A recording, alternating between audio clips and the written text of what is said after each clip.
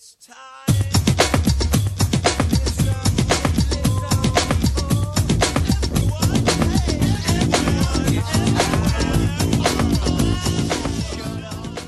Good evening, King of the Couch here, episode 40. Joined by a guest this week. He's a week late, $1 short, all that. No, not really. Jared Sukjai, pleasure. Let's cheers these. Cheers, thanks for having me. Gin, soda and lime. Mate, I mentioned last week, obviously you were going to be on the show and you didn't. And that's, you listened to the last show and I talk a lot about the coronavirus, and I'd like to thank you for that, because you made me go down a deep wormhole on the internet looking at coronavirus stuff. So I'll let you tell the people why you weren't here last week and why you're here this week instead. Yeah, so I'd been in Thailand for a month and just wanted to... I did get sick over there and wanted to see a doctor, get some bloods done, thought it'd be easy. As soon as I mentioned, I'd been overseas and I had been sick, it became a big thing, and essentially... half an hour on the phone to a nurse, all these things, and 5.5 hours later, after trying to get an appointment, I was actually able to see a doctor, and so they put me in an isolation room. I was in there for an hour and a half. They came in, full hazmat suit, did the swab test, and said, look, go home, self-isolate. So I had to, obviously message yourself and say, hey, well, you messaged me, hey, how you going? I said, well, hey, I've got to self-isolate, just to make sure. And I knew I wasn't sick, I knew I didn't have coronavirus, but had to wait for those results. So unfortunately I missed out on doing the show with Elton John. I missed out on doing the show with yourself as well. So I would be more, if I could speak freely, you were more gutted about doing the show with me than Elton John. Yeah, it was a big loss. Yeah, I mean, Elton was working, getting paid, but it would have been awesome to see and experience that as well. But it happened, and here I am. I'm not sick. Yeah, not we'll contagious. Get thanks for letting me know. That's a noble thing. I feel like it's in the same ballpark as, oh crap, you've just found out you've got a sexually transmitted disease, and I better call all my recent loves. No, I appreciate that. Well, there you go. That's the first coronavirus negative case person that I've had on the show, which is good. Yeah. I talked about it last week. The coronavirus, it's ridiculous, and because of what we were talking about last week, I don't watch mainstream media, and I don't think you do either. But I jumped online, and you're looking at, say, the normal mainstream media, then you're looking at the other articles, and then you go down a big wormhole on the internet, and it was just like, by the 2 hours I was down this hole, I was just like, oh my god, fear-mongering, like 101. I was just like terrified, and I run out and just bought 1,000 rolls of toilet paper. Yeah. I don't know why. Is it to blow our nose with the toilet paper, or are people just afraid it's going to turn into diarrhea? I don't know, but I can't believe that people are running out buying fucking toilet paper. I don't know what that's about. But no, look, glad you're okay. Thank you. Yeah. Were you ever worried? Did you worry even just for a second? You're like, look, shit, I was what if, like, 99% sure that I didn't have it, but then you hear that, okay, well, it's really affecting elderly people and people with existing illnesses. And I was like, well, I'm not sick. And look, I was sick for at least 2 weeks in Thailand. And my sister got sick, and I think I got sick from her, to be honest. Yeah. But there was that slight chance that it was actually coronavirus because we're overseas, and there'd been reported cases in Chiang Mai where we were staying. Yeah. But at the time I thought this is a really life-threatening sort of illness, and I think I would know if I had it. Yeah. But didn't you say your brother-in-law was in a 5-day quarantine? My sister's partner, Marco, he got a fever, and so when he came back, they had a horrible return trip. So he got sick, and then they flew back. They got 2.5 hours into their flight from Singapore and had mechanical issues and had to turn back to Singapore. And so their 8-hour flight turned into a 15-hour flight or travel. And he got put in isolation for a few days until his results came back, and negative for corona, but they came back positive for dengue fever, which is potentially a lot more dangerous, than corona for him, for someone at his age. So, yeah, pretty full on trip. Yeah, it's pretty crazy, man. Look, I don't worry about it. I mean, maybe it sounds ignorant. I think the fact that we live in Australia and it's pretty first world, I never, touch wood, I never seem to worry too much about those things. And I mean, we're pretty much the same age, so going back, there was the bird flu, the swine flu, SARS. I just remember I feel like it's cyclical. Every 2 to 5 years, there's something that comes out, and usually from one of the like Asian countries or something. It's almost like, oh yeah, here it comes again. You know, it's about time we had something. This one though, for some reason, maybe I've done more research on it, but I feel like they're making it out to be way bigger and way worse than the rest of them. You know, and I found a thing on Bill Gates doing a TED talk, and it was like, when I listened to it, it was like, shit, he sort of hit the nail on the head here with a lot of things, but he also was like, 10 million will die, and this and that. This was from 5 years ago, and then that's when you start going, shit, maybe I'll do a solo podcast this week. Yeah, totally.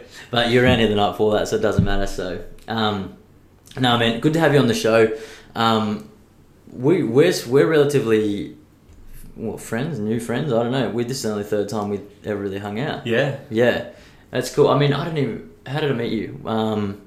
Through Jamie, your wife? Yeah, down, had a couple of drinks, had some dinner at Dave and M's. Yeah, that was it. And then, 2 weeks ago. It was 2 weeks ago, yeah, when we first second met. And that was interesting because you said, as soon as you said a couple of things, and that was that, you hit me with that, you're like, I'm going to ask you a controversial question now. Yeah. And it was about the old Izzy Folau statement, you know, I'm playing NRL because we're both rugby fans.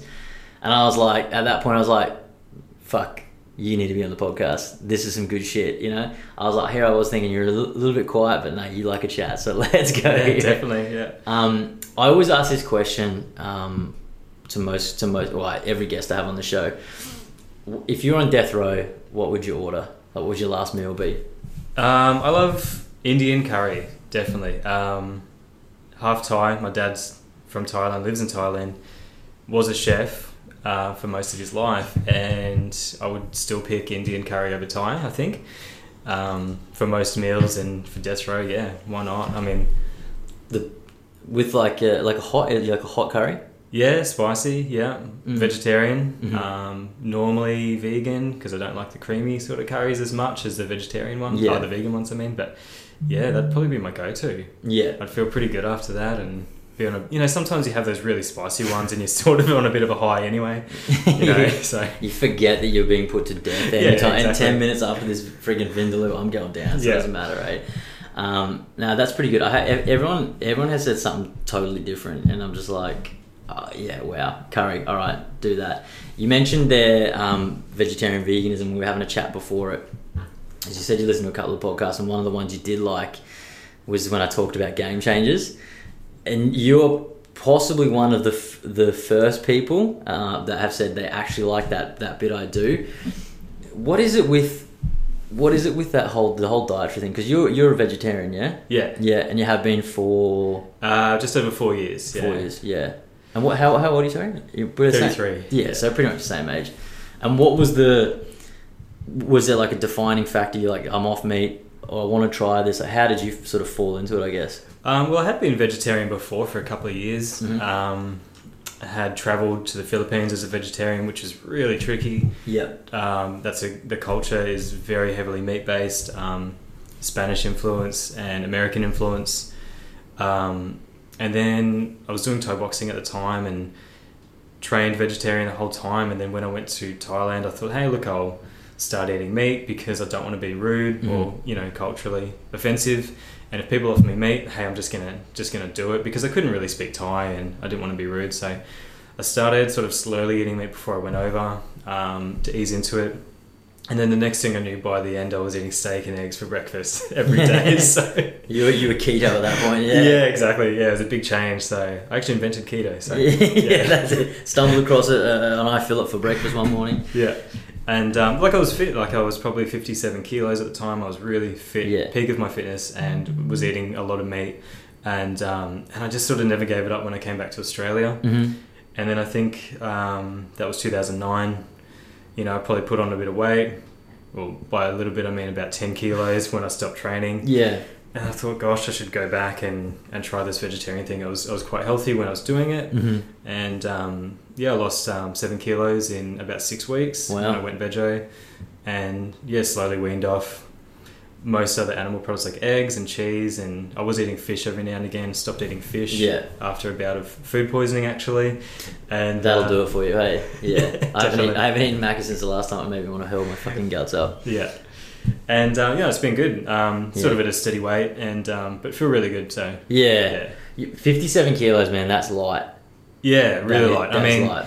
training at the time, training about 6 hours a day in the gym, Yeah. and not doing much else. So yeah, it was good. He's Jared used to fight Muay Thai. You still train, I guess, for fun. Oh, every Yeah. now and again. Yeah. Yeah.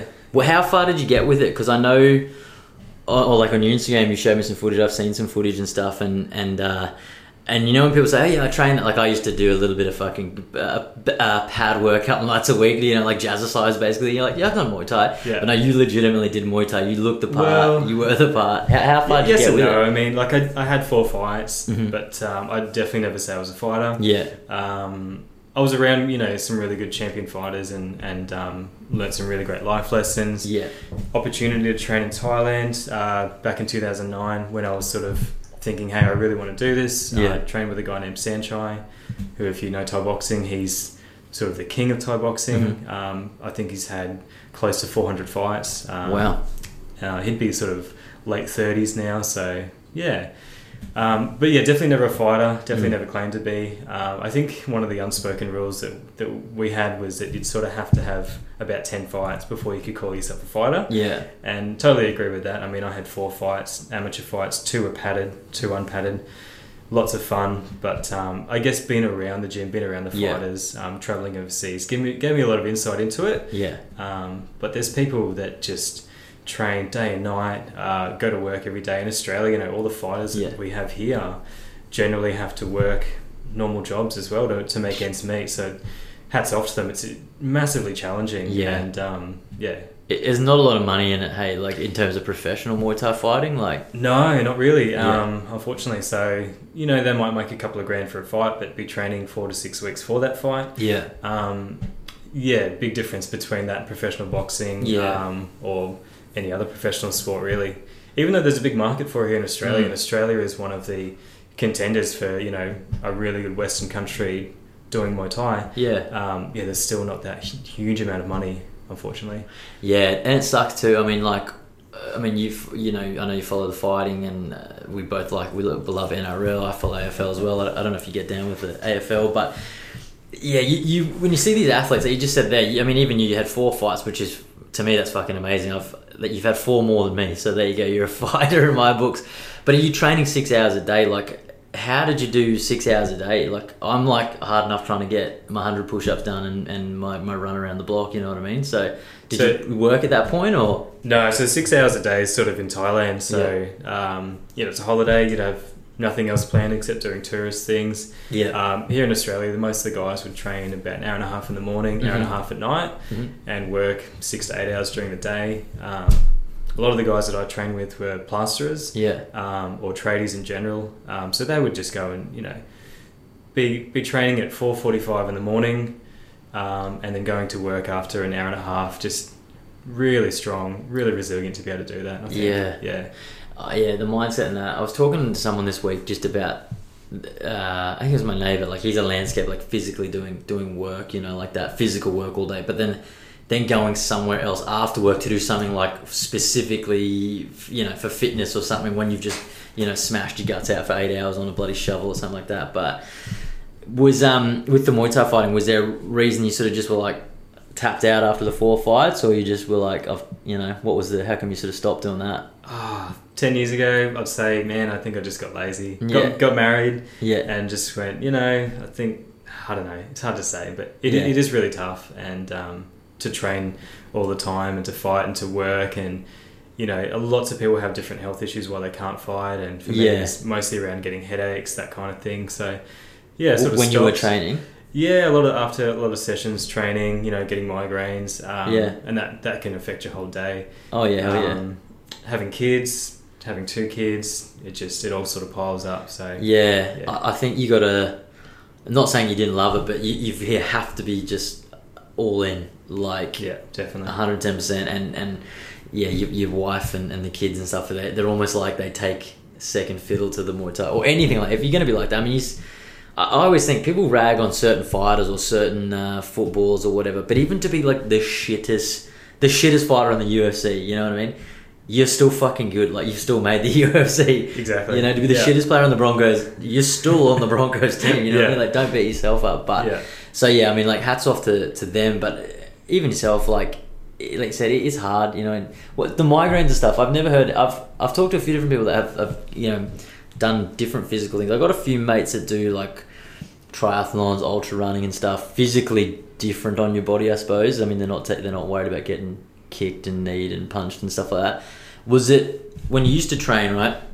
And did it just sort of come on like the migraines at some point? How, like, tell us about that. Well, I think it sort of started when I stopped training and then tried to get back into it. And you try and go back in at the level that you were at previously. Yeah. And your body can't cope. Mm-hmm. You get, your head gets overheated.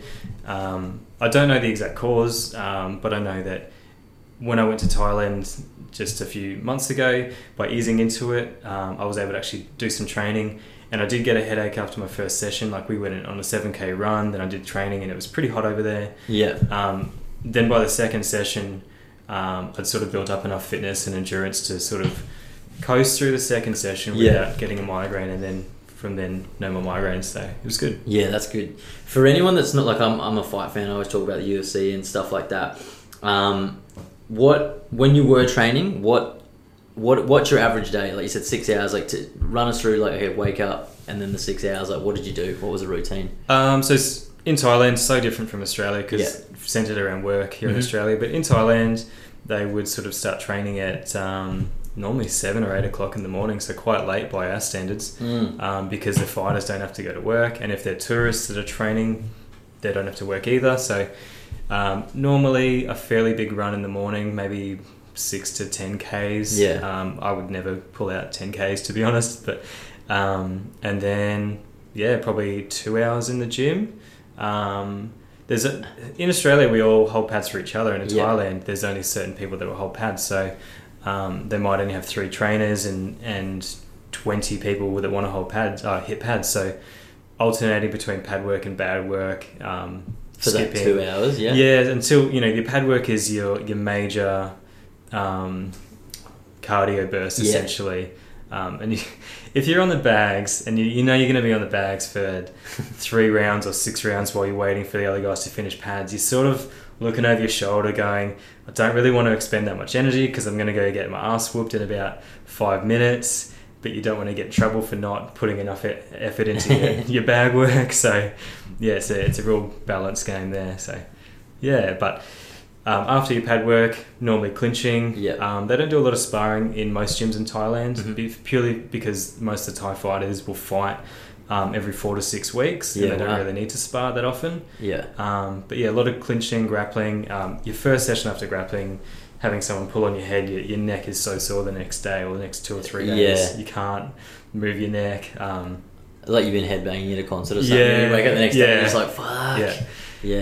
One of the previous gyms back when I trained with Sanchai, you'd fill up a bucket with concrete and they'd let it set, and then they would put that bucket in their mouths with the wire that, the handle, and use their necks to lift up the concrete bucket to strengthen the neck muscles. Because I've seen there's those things in the gym now and they always look fucking ridiculous, like the head weights, when you can do that, and I was like, why would anyone do that? It makes sense now for the fight, for those wow. So they fill a bucket with concrete and you'd hold onto it with your fucking teeth, the wire thing. So just like wrap like a towel or something, or like a whatever around it, so you're not just gripping straight onto the wire, and have it in your teeth. Have your hands behind your back, and just. Did you do that? Yeah, I did it 10 years ago. I haven't done it recently. Maybe we'll get together sometime and do some, it might be fun. Flex our necks. Fuck. So then you do that. So we're sort of like halfway through the day now at this point, So let's say 7 to 10. So you take a break, might go for a swim, have some lunch, and then train again from like 3 till 6, do the same kind of thing again. Wow. Fuck, that's dedicated, hey? See, that's what I appreciate about combat sports and stuff like that. And I think my grandfather, right? He likes boxing, but he doesn't get the UFC or the Muay Thai, any of that sort of stuff. And he's like, oh no, it's animal stuff. And I'm like, there's just so much effort that goes in. Like, you just can't wipe it out like that. You know what I mean? It's just crazy. Hey, oh man, that's cool. You're grown up now. It's all good. Let's talk tattoos, man. You're covered in fucking ink. I need to share some photos of you. I need to film this. That's so people can see what I'm looking at here. But I noticed on your hands, have you got Muay Thai tattooed on your hands? You've got Thai tattooed on one of your hands? So that's a bit of a joke tattoo that I got. I've been half Thai, but actually, I'd consider myself Australian. Born and raised in Australia. So kind of got a bit of a joke tattoo when I was younger. I thought, hey, let's get kind of silly, but stuff it. I got Thai boys tattooed on my hands, just for fun. And it's not because it's some sort of gang thing. It's because we used to always go out and get Thai every Sunday, and we just used to call the restaurant Thai Boys. Let's go get some Thai boys. So it just became a friends. Yeah. So just killing time in Brisbane one day, and thought, I'll just go get a tattoo while my mate's doing this other thing. But look, I've covered up one part of that, so it just says Thai now. So you got what you had the boy there. So I always thought it was gonna be one of these ones. If people do the praying hands. Yeah. Thai boys. I like that. It's a gang. It's a gang of friends that go and eat Thai. We get pad Thai every Sunday evening. We love satay. It's pretty lame. I think soldiers of satay. I think some of my tattoos are pretty lame, and I'm happy to admit that. So. No, they look good. How many? Because you got the whole back done. What's the back? That's like is that Thai or is that a Japanese thing? Japanese, yeah. What do you call that? It looks like a dragon's face or something. Hanya mask. Honey mask. Yeah, hanya. Or hanya. Hanya, yeah. So it's like an operatic mask used in Japanese folklore. Here I am trying to sound all cultured, but I've never been to Japan. I'm a cultured individual. I'm just like, you got a honey mask on your back? What the fuck's that, man? One of the funny things about tattoos is I used to joke with a friend and I'd say, look, he would always want to talk about tattoos. I said, mate, I don't talk about tattoos. It's just not a subject I like to talk about. Yeah. I think that people in Australia try to imply meaning to their tattoos a lot, and realistically, if you boil down to it, for the vast majority of us that get tattoos, it is kind of just like a fashion thing. It's a vanity thing. It's not spiritually meaningful. It's not culturally meaningful. Like, I'm not Japanese, but I like the look of them, and I always have. But so it's kind of like a permanent handbag that you sort of go, hey, I like fashion, I like tattoos. So it's always interesting when you have those shows where they have people talking about meaning of tattoos and this means this, and on those those reality shows, Miami Ink or those kind of shows. And most tattoo artists that I know just don't seem to care. They just want to do something that looks good. They don't care about the meaning because we're back on, man. Most of them don't really care about the meaning. So it's no. Does that with the meaning? I know what you're saying. Like, you see my leg sleeve. It's started. I've got a chipped heart on my ankle. Broken heart. Really tight, tough looking tattoo. You know what I mean? It rivals a lot of your work. But Thai boys. I think to me, I'm like, that's fucking funny. Why would you get that? Because you eat Thai every Sunday night. You're just like, that's got meaning. You know what I mean? Yeah. But some people do, I think, get a bit wanky with that sort of shit too. I've been thinking, I want to get something for Arabella, and I always I want something, but then I almost talk myself out because you're like, what could we do here, eh? And then you start thinking of all these things that people got. I love the whole Roman numerals tattoo. Yeah. And I'm just like, who? That's an ancient bit of telling time. Like, what the fuck is that going to do with anything? You're not even Italian, for fuck's sake. You know what I mean? Like, get rid of Roman numerals. They're frustrating to see. You're just like X, so that's 10. Like, it takes me forever to work out the date. But and you've got tattoo wise, you've got your kids' names on you. Hey. Yeah, I got Ziggy and Django tattooed as well. Which in a sort of cliche kind of spot, but But is they out of all your tats, like, do they mean the most for that reason? Because they're your kids' names? Or? Yeah, I guess so. Yeah. I haven't really thought about it too much, to be honest. Yeah, it's been a while. I think I got Ziggy tattooed on me when it was one of his birthdays, and so I ducked out and got a tattoo. He's just like, I'll be back to cut the cake. I'm gonna need $150. No. I think I mean, look, you love your tattoos, but you obviously don't think about them too long or too seriously as well. I think some people can. When you think about anything, you overthink that. Yeah. The whole point, you've lost the whole point of what you were doing in the first place because you thought about it so much. Like, so you wanted to get the honey mask on your back, so you were just like, I'm going to go do it. And now I suppose you just like, you forget it's there almost, right? Yeah, it's one of those things. It's actually something I've always wanted to get done, potentially smaller. And then, I don't know, one of my best mates, Adam, is a tattoo artist, and we're kicking around ideas for what to do. And Plug him, mate, in case he listens, yeah. Well, yeah, Adam Christopher, good mate of mine. You know, we used to live together, and he's been tattooing for maybe 5-6 years. And he said to me one day, "Hey, I want to do a tattoo on you." I said, "Oh, sure." And we did a Star Wars one with Jango and Boba Fett, which is one of my favourite tattoos. You know, it's immaculate. You know, I was going to talk about Star Wars later. I've got hobbies and obsessions, and that was exactly what I wanted to talk about. And then when the back piece came up, you know, there was some umming and ahhing. Should I do this? I've heard it's really painful.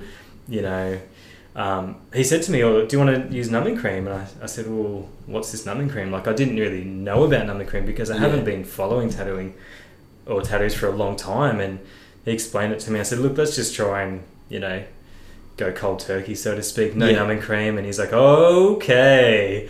I'm like, "Oh shit, is this going to be horrible?"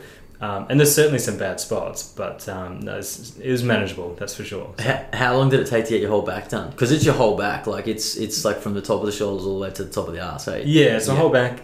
We're not finished yet, but really? 25 hours in so far. Fuck. Probably another 12 hours to go, so another 2 sessions minimum, I would say. Look, the tattooing part does suck in some areas, but the healing part, and that's something you don't think about, that's worse. Yeah. You know, like the first couple of times after 2 days of stenciling, I would have a shower and I'd get out of the shower and I would be so itchy. I'd feel like there was bugs crawling all over my skin, and you can't do anything because you've got a fresh tattoo and you can't scratch it. You can't do anything about it.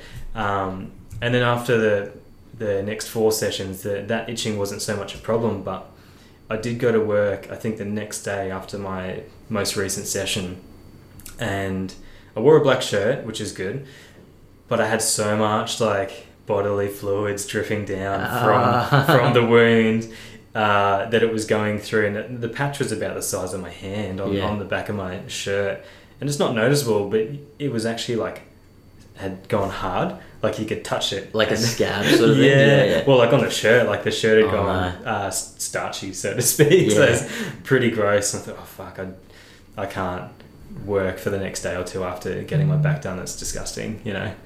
Yeah. Oh man, that's well, the ankle definitely scabbed up a little bit. I can relate. I know. How long you said 24 hours? What was the longest time you sat in the chair getting a bit done?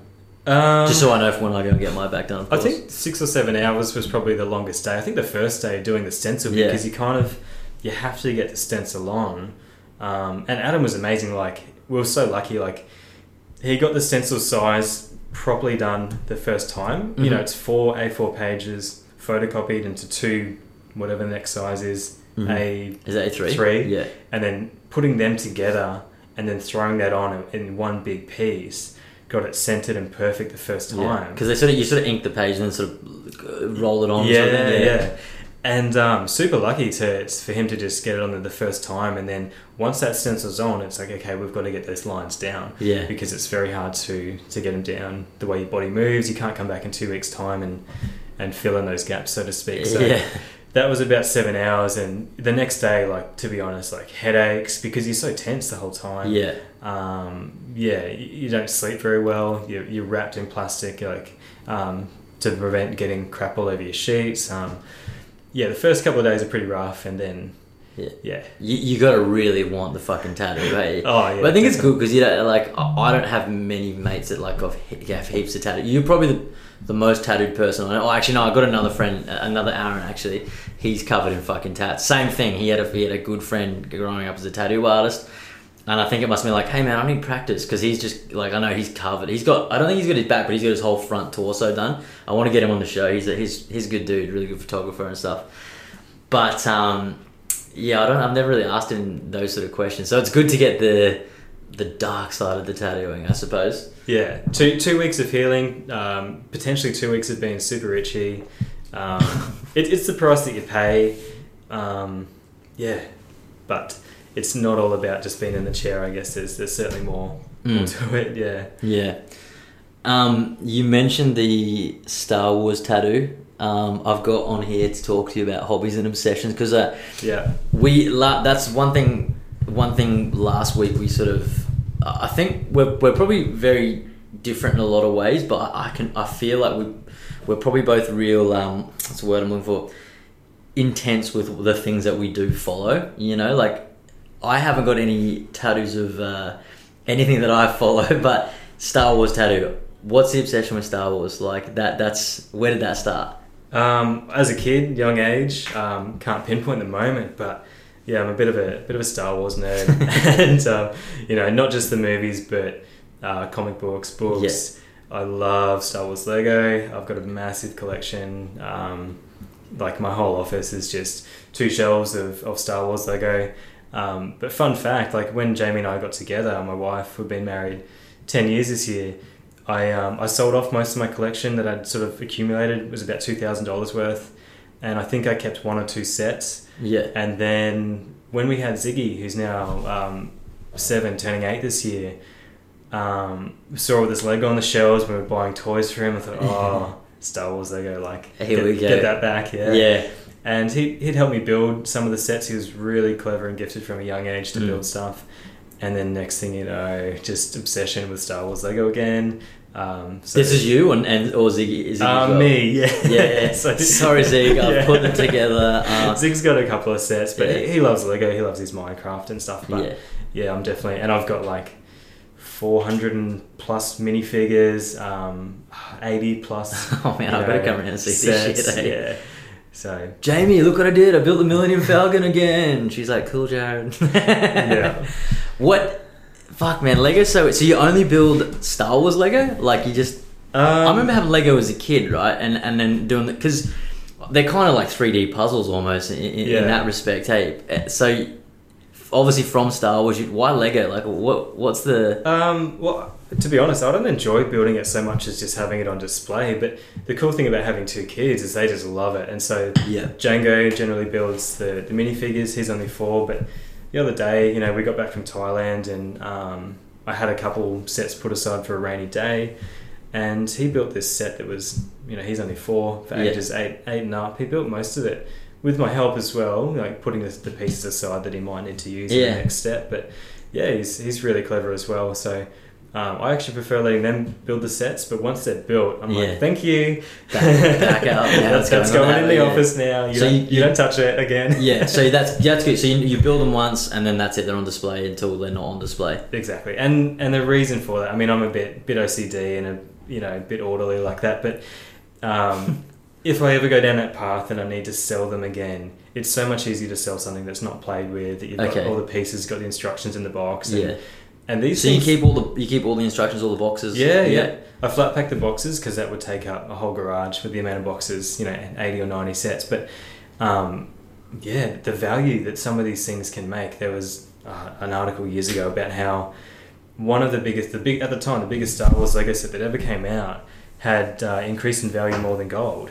And I was gonna say, that's my next question. Like when you said you sold them, I'm like, hang on, I'm talking to a Lego millionaire right here, ladies and gentlemen. Yeah, so I thought about getting back into it because I don't know why. I mean, the Lego itself is manufactured in I can't remember. It's one of the Scandinavian countries. Yeah. Forgive me because I can't remember. It's not Sweden, so one of the other ones. But there must be components manufactured in China, and there's this huge shortage at the moment for Star Wars Lego. And I thought, there's a shortage, there's a market, there's a, kind of like the toilet paper thing. There's someone needs a shit, and I've got the answer for him for a handsome fee, But it's kind of like knowing that toilet paper would increase in value in 10 years and you could sell it for 5 times what you paid for it, so, which is probably not going to happen. But with Star Wars Lego, I went and found a set that's like $20, and I know that in a year's time, that set could be 50. In 2 years' time, it could be 60 or 70. Just for fun, why not? And the good thing about it is, it's like you're going to do it anyway because you obviously like having the product there. The money just comes second. But it's kind of cool that, and I think a lot of people you stumble on that shit accidentally. You're just like, oh, I want to build Star Wars Lego. I love it, and then you're like, oh, geez, I got to get rid of it. Hang on, this shit's worth a bit of cash. Yeah, totally. It's like 40-year-old version where he has all the toys, and he sells them off in the end and makes like a shitload of money. But Yeah, I don't know. And there's probably so many things out there like that, you know. Even little toys and stuff that we probably had growing up. Did you ever have Mighty Max growing up? They were like, remember Polly Pockets for girls? Yeah. They were like the heads that would Yeah, fold yeah. open. Yeah. I remember me and a mate in preschool, it was a few of us, and I just remember we just frothed on those things. And then you could get like the Mighty Max sort of mountain thing that would all the heads would sit in. Man, what I see now, like as an adult, a 31-year-old male talking about, I'm like, I gotta fucking get some Mighty Max. You know, it's probably the same sort of thing. I get nostalgic and I look back at some of the toys I played with and don't go and buy them, but I look them up. You know, that's how good the internet is. You can just look it up, go cool, see it again, brings back the nostalgia, and then I'm not going to go buy it, but these are the cool things that we used to play with. Yeah.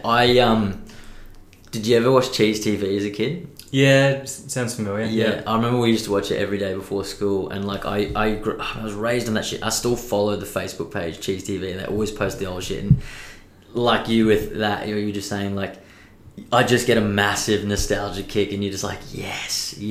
Like Ninja Turtles. Did you watch Ninja Turtles? Yeah, I loved it as a kid. I think once Star Wars came into my life, it just overtook everything else. Out. Yeah.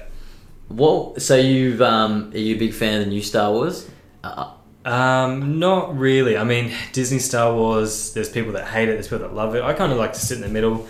I think it does what it means to do and needs to do for the new generation, but it's hard because there's a nostalgia aspect with the older movies. You can see the flaws of them because you grew up with them as a kid. You sort of overlook those flaws. With Disney now, there's a lot of glaring sort of things, and as an adult, 33 years old, it's like I can't not see those flaws. And I'm a huge film buff as well, and I love more like drama sort of film rather than I don't like CGI film. I don't like Marvel movies or blockbusters, so to speak. So Star Wars is my one sort of kiddie nerdy thing that I'm allowed to like in my own mind. Yeah. What's your favorite Star Wars movie of the series? Like if you had to pick one. I feel like I know what you're going to say, but I'm going to let you say it. Look, I'll tell you if I'm right or wrong. Everyone would say, or not everyone, but Empire Strikes Back is universally thought of as the best out of, you say, all of the Star Wars movies. Of the, what do we have, like, how many is there? Gosh, there's 9 plus 2. Is there going to be 12 or something? That's what they meant. Plus the new series and shit. So they made 3 initially, then they made another 3. Yeah. And then haven't they done 1, 2, and they're about to do another third one? Maybe, is that 12? That's 9. Yeah, there's 9, 9 that have been released, plus You're the Star Wars 2 man. spin-offs, 2 spin-offs, Yeah, the Rogue One, is that one? Rogue One and Solo. Mandalorian. Is that a Mandalorian TV is series? a TV series, yeah. So that sort of doesn't count, hey? It counts in the canon, but it's not a movie, so it has a lot more time to expand on its characters. But Empire's sort of like the best one, air quotations, but I think for me it's probably the first movie, episode 4, strangely enough. Is that A New Hope? Yeah, A New Hope, probably holds the most nostalgia because it kicks everything off. You've got Darth Vader and Stormtroopers. You've got that classic sort of mythology tale of the hero taking on the hero's journey with the mentor, all those kind of things. It's hard because then I look at Return of the Jedi and I love the space battle at the end of Return of the Jedi. Jedi's good. Yeah. But then you got the Ewoks and you got that sort of throwing that kid thing in there that makes it marketable, and let's make these Ewoks that are plush toys so that kids can go crazy and buy our toys, and sort of steps it down a notch. But I think out of the most recent movies since Disney's taken over, this is a lot easier for me to answer, would be Rogue One. It's essentially an original trilogy movie. It's got Darth Vader being a badass, it's got stormtroopers, it's got really cool space battles. Ben Mendelsohn playing the villain. Definitely the best. He's good, man. I like Ben Mendelsohn. We're both film buffs. I often talk about movies and shit, and not a lot of people know him, but like he's in so many things, and he always plays a good villain almost. Like he's kind of built to be a bad person, if that makes sense. We sort of got onto Ben Mendelsohn. I didn't really know who he was until we watched this series. I think it's a Netflix series, and it's called Bloodline. Yes. And great show. Have we talked about Bloodline before? No, we haven't. That's probably one of the best ones on Netflix. Yeah, that first season. I mean, it has to be the first season. Yeah, and it was cool. He's an Australian playing, a guy from Florida. Dark past, dark history, but it's been a while since I've watched it, but anyone that's listening, Bloodline, definitely worth checking out. It's only 3 seasons, so you don't have to commit to too much. I know. But it's all contained. You can sort of tell it was written from the onset. They knew where it was going. It's not like The Walking Dead or something where they have no idea where it's going and they're just making shit up as they go along. It's well contained. I like that. That to me, and no spoiler reviews, of course.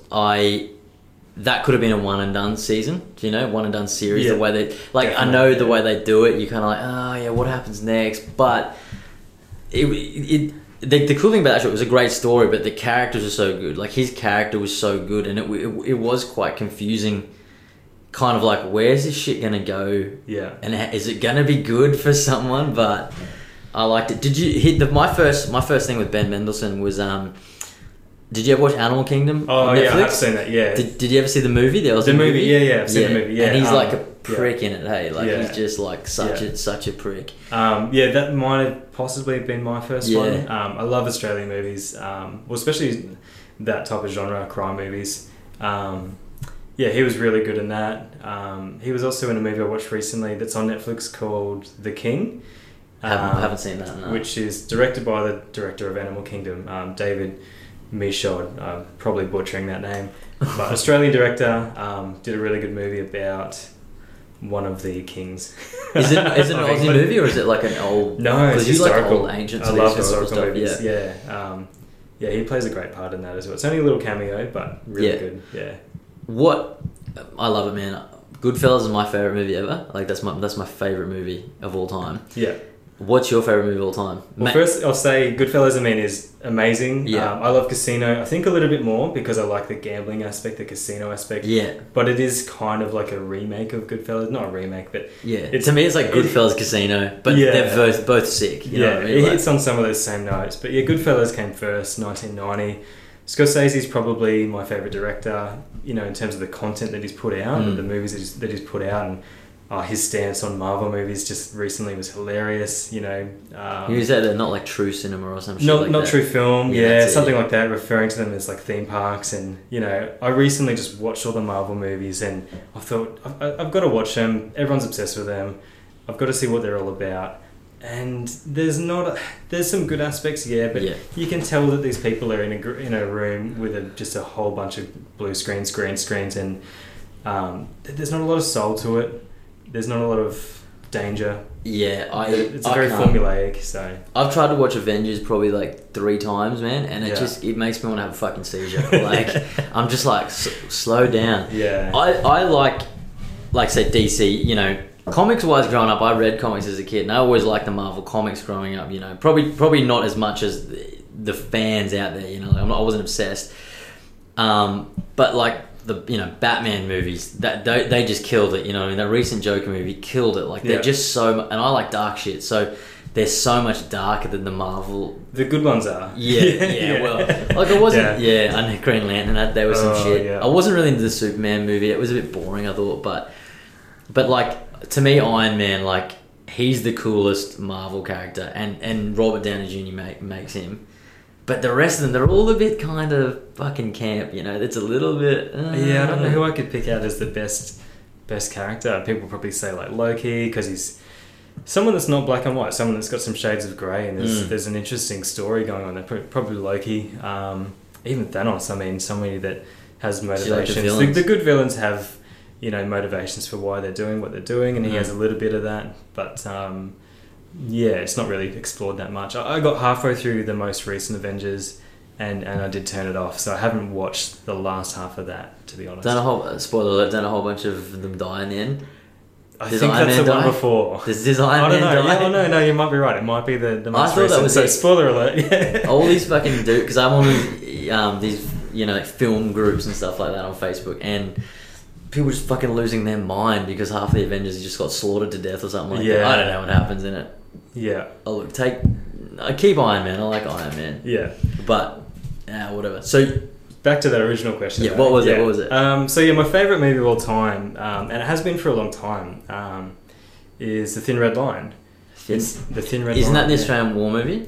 Not Australian. It's American. So is it? But is there? Maybe I'm thinking. I've seen it years ago. It's 97, I think, maybe 98. That came out when I was in primary school, I'm pretty sure, yeah. So it got nominated for, like, not that the Academy Awards is the be all and end all, but it did get nominated for about 11 Academy Awards, or 11, something like that. And it happened to come out the same year as Saving Private Ryan, which, did this massive clean sweep at the Oscars kind of thing. But two different sort of war movies. Thin Red Line is set in Guadalcanal, 1941, 1942. Yeah. Huge ensemble cast. There's little cameos from, like, Nick Nolte. He's a pretty major character. Yeah. But John Travolta, George Clooney, Sean Penn, Jim Caviezel. Jesus Christ. Jesus. Yeah. He died, I'm pretty sure. World War II Jesus. Yeah. He got pinned to a cross, right? But look, most of the good scenes in Thin Red Line, it's not a huge action-packed movie. It's probably 3 hours long. Most of the good scenes are the dialogue, the talking between the different characters. Generally speaking, there's a character with an authority, and then they're speaking down to somebody below them or something like that. And the script is amazing. The narration's really good.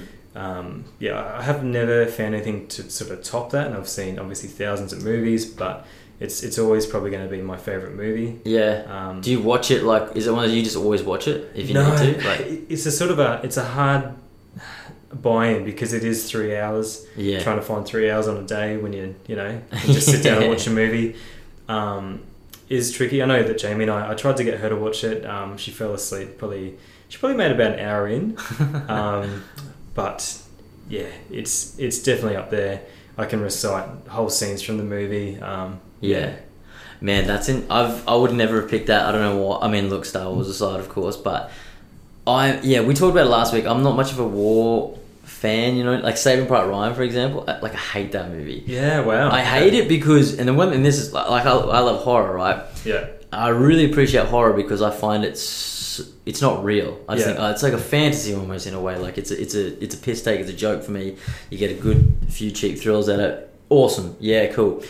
So, the war movies, they're usually based on real shit. And, Saving Private Ryan, for example, that first initial 10 minutes, man, it just makes me feel sick the whole time. And I don't know if that was what it was intended to do, but I think that's why I just can't handle it. I'm like, this is some real shit. This actually happened. And you feel bad watching it. I genuinely felt bad for the guy. Yeah. There's that scene with the guy holding his guts. Yeah. And there's that other guy that's got his fucking arm he's holding his arm that's just been blown off. Yeah, he's carrying his arm back to the front line sort of thing, yeah. And you're like, oh, fuck, like, that's real. I can't deal with that. Yeah, and the funny thing with me is it is gory and it is violent. It's realistic. It's hard to say how realistic because we don't have a lot of footage from some of those really crazy battles because who's going to be filming while they're in the middle of this intense battle? Because that was specifically them dropped off at a beach that in a place where they weren't meant to be dropped off, and the defenses weren't hadn't been bombarded the way they were meant to be by the Navy. So it could have been so hectic, but we don't really have, I think, that much footage of that landing because I don't think anyone would have been filming. There was other landings at Normandy that day where people were basically able to run off those boats and not really get shot at. So that's a good one. I've never thought about that aspect of it. Like who the fuck's filming this shit? Like it's just a reenactment. You know what I mean? Yeah. I always think that on those, those like the plane shows, like the plane's going down, it's a reenactment. You're just like, were they really doing that? Yeah. Funny thing about gore and violence, there's a reason I don't like horror. Years ago, like 12, 14 years ago, I guess I've always had a bit of a soft stomach, and we just got in this thing, my friend and I, we watched this realistic footage of all these horrible things that were happening in, let's say the Iraq War or different things, and it was all real footage, and I ended up passing out, and it was just too full on, and like there was just, I won't even mention it, just the horrible things that they'd compiled, and eye-opening, definitely, but I wouldn't watch it again. They were real footage, though? Real footage, What, did you just watch this on YouTube, or was this like... No, it was actually, it was a DVD, like back when DVDs were a thing. It was a DVD you could buy, rent from Video Easy. This wasn't called like the worst taboos ever or something like that? No, but I think I've heard of that one. This one was called Terrorists Killers and Middle East Wackos. So I'll always remember that name. But there was the guys that did bum fights. Yes. And they thought, let's just put out this thing. And there's no filter, nothing in between each segment. It's just raw footage. Absolutely horrible. And I remember waking up on my couch and my friends like tapped me going, hey man, you passed out. I was like, shit, that was some intense shit. Like, let's turn that off. And he'd already turned it off. But years later, Jamie and I went and saw a movie with her brother and didn't really know what the movie was. And it was, I've never been a big fan of horror. I've got a mum that's, I was raised Christian. My mum was very anti-horror growing up, so we weren't exposed to it. But we went and saw this movie. It wasn't horror, but 127 Hours. Oh, yeah. That's James Franco in The Rock. Yeah, and to tie this back to the whole Muay Thai thing, this was, I think it was a week before my third fight. I hadn't eaten anything that day. I hadn't eaten a thing. Was cutting weight because weight cutting's a thing. Even though I was super small already, I had to cut about 3 kilos for this fight. And so I just drunk, a little bit of water and stuff throughout the day. And went and saw this movie at Maroochydore. And gets to that end scene, that horrible graphic scene. It's like sort of that medical sort of surgery type stuff. And I passed out. and Jamie thought I was just joking. And when I came to, fuck man, like the cinema lights were on, the movie had stopped. They were getting paramedics to take me out. Hugely embarrassing. There I am getting escorted out. And it was funny because my best friend Geordie, his wife at the time, she worked at the cinemas and she had to come in. She was working that night and she was one of the people that helped me out. They did all the tests and checks and everything. And like I went to work the next day and I was talking to one of my friends at work and I felt horrible. And he explained it to me. He said, man, your brain's just shut down. Like it's like shutting a computer off hard restart and then trying to turn it back on. It's going to take some time. And I ended up going home sick. And I'm not the sort of person to ever go home sick, but felt horrible for the next day or two. Just the weird sort of chemicals that must get released into your body when you have that sort of thing where you faint or pass out. And I haven't had it since, but I've been close a couple of times. And so, we'll have a bit of fun with my friends at work because we go see movies and I'll be like, all right, is it gory? If it is, gonna pass. I don't want to be that guy again. I may pass out. So that's the thing with those gore porn or those horror movies. Now I know I just can't watch them because I will just pass out, most likely. But that is, I've never heard anyone do. I mean, it doesn't surprise me. That's a thing, but I've never come across it. Well, people see their own blood and they pass out. I've never had that sort of issue. Funny story. Once I got this scar on my head and I cut my head open once and my ex at the time saw it and she wanted to be a doctor and she saw it and she was just like, I feel so sick. And I was like, hey, I'm okay. But we better go to the doctor and get like 10 stitches chucked in this kind of thing. But so it was okay in real life. I think you have that adrenaline, you expect it. So if Jamie watches Grey's Anatomy and I walk in, there's some sort of surgery thing, you can't deal. I'm out. I don't like medical stuff like that. I'm not really into, you know what I mean? There's a couple of scenes in movies and stuff like, and not to make you pass out, but there was this scene in one of the Saw movies, maybe it's like Saw 4, because I like all those movies. And it's a scene where he's like getting this bit of his skull drilled out to like release pressure on his brain, and he had to stay awake. This is the killer, at the time, and he was dying, and I was just like, and I remember watching that going, fuck, this is the worst part of the movie. Like, you could kill anyone in heinous ways, but an actual real life medical thing like this, I'm like, nah, that's it for me. I was looking away going, I feel fucking queasy here, dude. That's kind of funny that way. You have to come around and just try and get you to pass out sometimes. Like, I'm going to put on this one, it's a good one, no blood, I swear. Like, movies like, say, Joker, did you like that? Did you see it? Yeah, I love that. I saw that twice. I saw it twice too. The second time around, I felt like it was sadder because you pick up different things, and I was like, fuck man, I just feel bad for this guy. Hey, even though he turned into like a crazy criminal.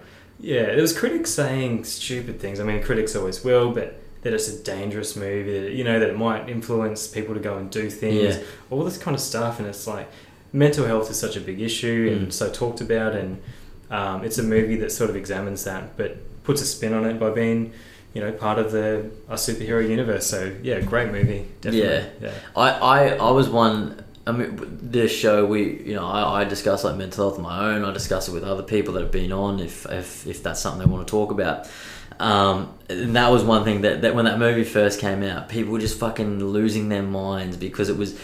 And I guess when you do watch the movie, it is like that. It's like a real mental health sort of thing. Yeah. And then he turns into the villain, but he's kind of made out to be a hero, in a way, I suppose. But at the end of the day, you're just like, man, it's a fucking movie. You know what I mean? Like, I know mental health is a real thing, but you are watching a movie. Like, be an adult, take some responsibility, step back and just go, yeah, that was cool. I watched Sons of Anarchy, right? I haven't run out and bought a Harley Davidson and joined the local MC yet, yet. No one talks about how many stormtroopers died in Star Wars. The mass murder. you know, it's a fantasy movie. Yeah, so. the genocide on the Death Star. Yeah. My whole life I've always, I always found that interesting. And you're a musician and you've been in a band. I'm not a musician. I know you've been in a band. What did you do? I have zero musical Were you the talent. singer? Yeah, if you could call it that. So the screamer. No, not even that. I mean, sort of that yelling hardcore. Yeah. So terrible voice, terrible singing voice. Can't sing a note, can't play instrument. I didn't want to be in the band, but thought, let's stuff it. Let's just have fun. Yeah. And we were kind of like a joke band. We had 3 frontmen, and but gosh, we had some fun. That's what it's all about. What was the band called again? The band was Stand or Fall. Stand or Fall. Yeah. I'm definitely googling YouTube now. Yeah, you might be able to find I something. gotta find you, man. Yeah. So this is back in the day when I was part of a church. It was like a Christian hardcore band. So this is so far removed from my life now, but the memories obviously are still there, and how much fun we had, obviously. We talked about religion last time. I always found that the Christian metal band, because it's a pretty big genre if you're looking for it. Yeah, you know definitely. what I mean? There's some bands that I've listened to actually, and look, we talked about, like, I'm pretty anti-religion. I don't believe in gods or anything like that. And sometimes you'll be listening to a band, and then you almost get like that after you find out they're so heavily religious. You're just like, Like the Killers, for example. I didn't realize that The Killers. that Brandon Flowers, the Wow. singer, is like full on God bothering. Like 24. way. I think he's like, I don't know what, like he's not Catholic. It's like one of the really hardcore, like not Mormon, but it's like maybe like a Seventh-day Adventist or something like that. Yeah. And I seen him like, I had no idea. neither did I until I saw this recent interview with him and someone challenges him on something. And I was like, holy fuck. Not that like I like the Killers, but not that I picked up a lot of that shit in their music. But yeah, it sort of does change it. Like one of my pet hates, the UFC, the Octagon. I hate it when they thank God. Do not thank God, right? Yeah. You just lost stock in my book. Yeah, I mean, I thank you, God, for I smashed this person, I knocked him out. Yeah, dude. I mean, I'm a huge hypocrite. It's because 10 years ago, when I went to Thailand, I got some Muay Thai pants made and had Jesus on them. And I think my 4th fight, I had Jesus on my pants. And it's very cringy for me to look back at that now, being much more open-minded and mature and being agnostic. But yeah, it obviously influenced at the time by the UFC. There's people that, a lot of the Brazilian guys raised in that sort of background. Heavily religious, American people. Yeah. Yeah. Did you? So you at one point would you say you were quite religious and then you sort of just you weren't, or you fell out of it? Yeah. Up until Thailand 2009. So that was the catalyst for me to change. I think going there, being with living with Buddhist people. Thai people are just so loving, so gracious. When we were there just this last month, they're always bringing you food, and it's just incredible. And they're heavily Buddhist country. As a Christian, you're taught that underlying, but maybe not spoken about so much. But if you don't love Jesus, if you don't love God, then you're going to burn in hell for eternity. And that's where we could probably segue to the whole Israel Folau thing in a moment. But it's really hard to sort of think that about people when they've been so loving and so gracious to you, and it's a flip side to somehow some of the Christian people will treat you in Australia or in the other countries in the world, like televangelists and people that just want your money. And really eye-opening because I went over with a good friend of mine. We were both quite heavily religious. He came back a week before me. We came back. Don't even think we spoke about it, but we just unanimously sort of left the church at the same time. I sort of hung around with you know, I've got some really good friends from the church and had some really amazing experiences, life-changing experiences, but we did leave and sort of never really went back once or twice, had a couple of negative experiences and went, nah, we're sort of done. So yeah. You've seen the light, like you saw what you needed to see. Yeah, it's, you know, like waking up from the Matrix and going, okay, well, I know the truth, or at least I know what isn't the truth. So I'm going to explore other options now, and be more open-minded, you know? Yeah, no, and what you just said before, that statement of, while you're loving God and believing in God, it's all good, but if you don't, or you don't follow this, you'll burn in hell. Or to me, that's always a flawed thing. You know what I mean? Look, one of the biggest things, I don't believe in God, and this could be a fucking long podcast because of this question. But it's like, you know, how are we on Earth? It's like, well, I don't know. Like, I don't know the answer. I don't believe a God created us, so it has to be science then. You know what I mean? But it's almost like, how is it all just? It is how we are now. You know about the dinosaurs and ancient civilizations and the pyramids and Aboriginal and all these things that goes back and back and back. And you hear right now and you're like, I still don't know how we fucking got here. I just still find it hard to believe that a God invented this. You know, like that's my sort of argument. That's why. I find it hard to believe that we can prove anything anyway, because you get stuck in a religious person with a scientific person. They'll never be able to find middle ground, because one person's saying one thing, the other person's saying the other, and neither person was there 6,000 to 6 billion years ago and has any evidence or proof. So why bother standing on this really, you know, high horse and declaring your beliefs when you can't even justify them in any particular way? You can justify them to the way you want to live your own life, but as soon as it starts influencing other people and pushing other people away, that's when it becomes a problem. So I'll definitely say I'm agnostic. I'm on the fence. You know, I was told once the fence sitters will burn in hell as well. But like I said, it's so hard to prove. We don't know. There's so much we don't know. So why make statements that you can't back up or prove? For sure. I've got mates that are religious that I've never seen them. You know, I've never seen it hinder their lifestyle, you know, I mean, having beers or doing other naughty things or whatever it may be. But then they go to church on Sunday morning, you know what I mean? They'll do that as well, which I never would. I mean, I don't want to lift a finger on a fucking Sunday, let alone go to church. But yeah, it is weird. The religious one is a good question. And I almost, you know, I'm respectful of it too. I feel like if I know someone is highly religious, I'm not going to push look, you shouldn't believe in God because there is no God, you know what I mean? I mean, Ricky Gervais to me summed it up. He always sums it up better than anybody depending on the topics he's talking about. But when he has that argument with Stephen Colbert, or Stephen Colbert's trying to bait him, you know, I think we talked about this, but it was like, you know, there's meant to be like 3,000 gods in the world or something like that. And he was just like to Stephen Colbert, he's like, well, you believe in...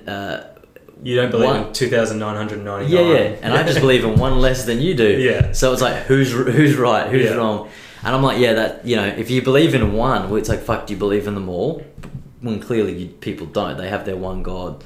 I don't know. It's interesting, man. It's a black hole. Hey, I've got this theory about, and I don't know if I made it up myself or I've heard it somewhere, to be honest, but about people that are Christians or in churches or in any particular religion, really, and how they got to where they are. Now, to me, I would say there's two types of people that are in churches. There's the people that were born and raised.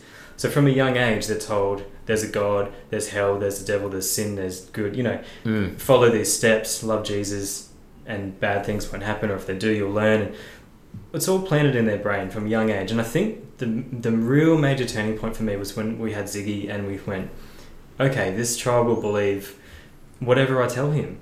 So that's how influential the parent can be. So why try and force them into a particular way? Let them discover it, ask their own questions. But in the church, for example, there's two types of people: the ones that are born and raised in the religion. Then there's the ones that have come to Christianity because their lives are so horrible. There's horrible things happened at a young age, and they need a community. They need to someone to support them.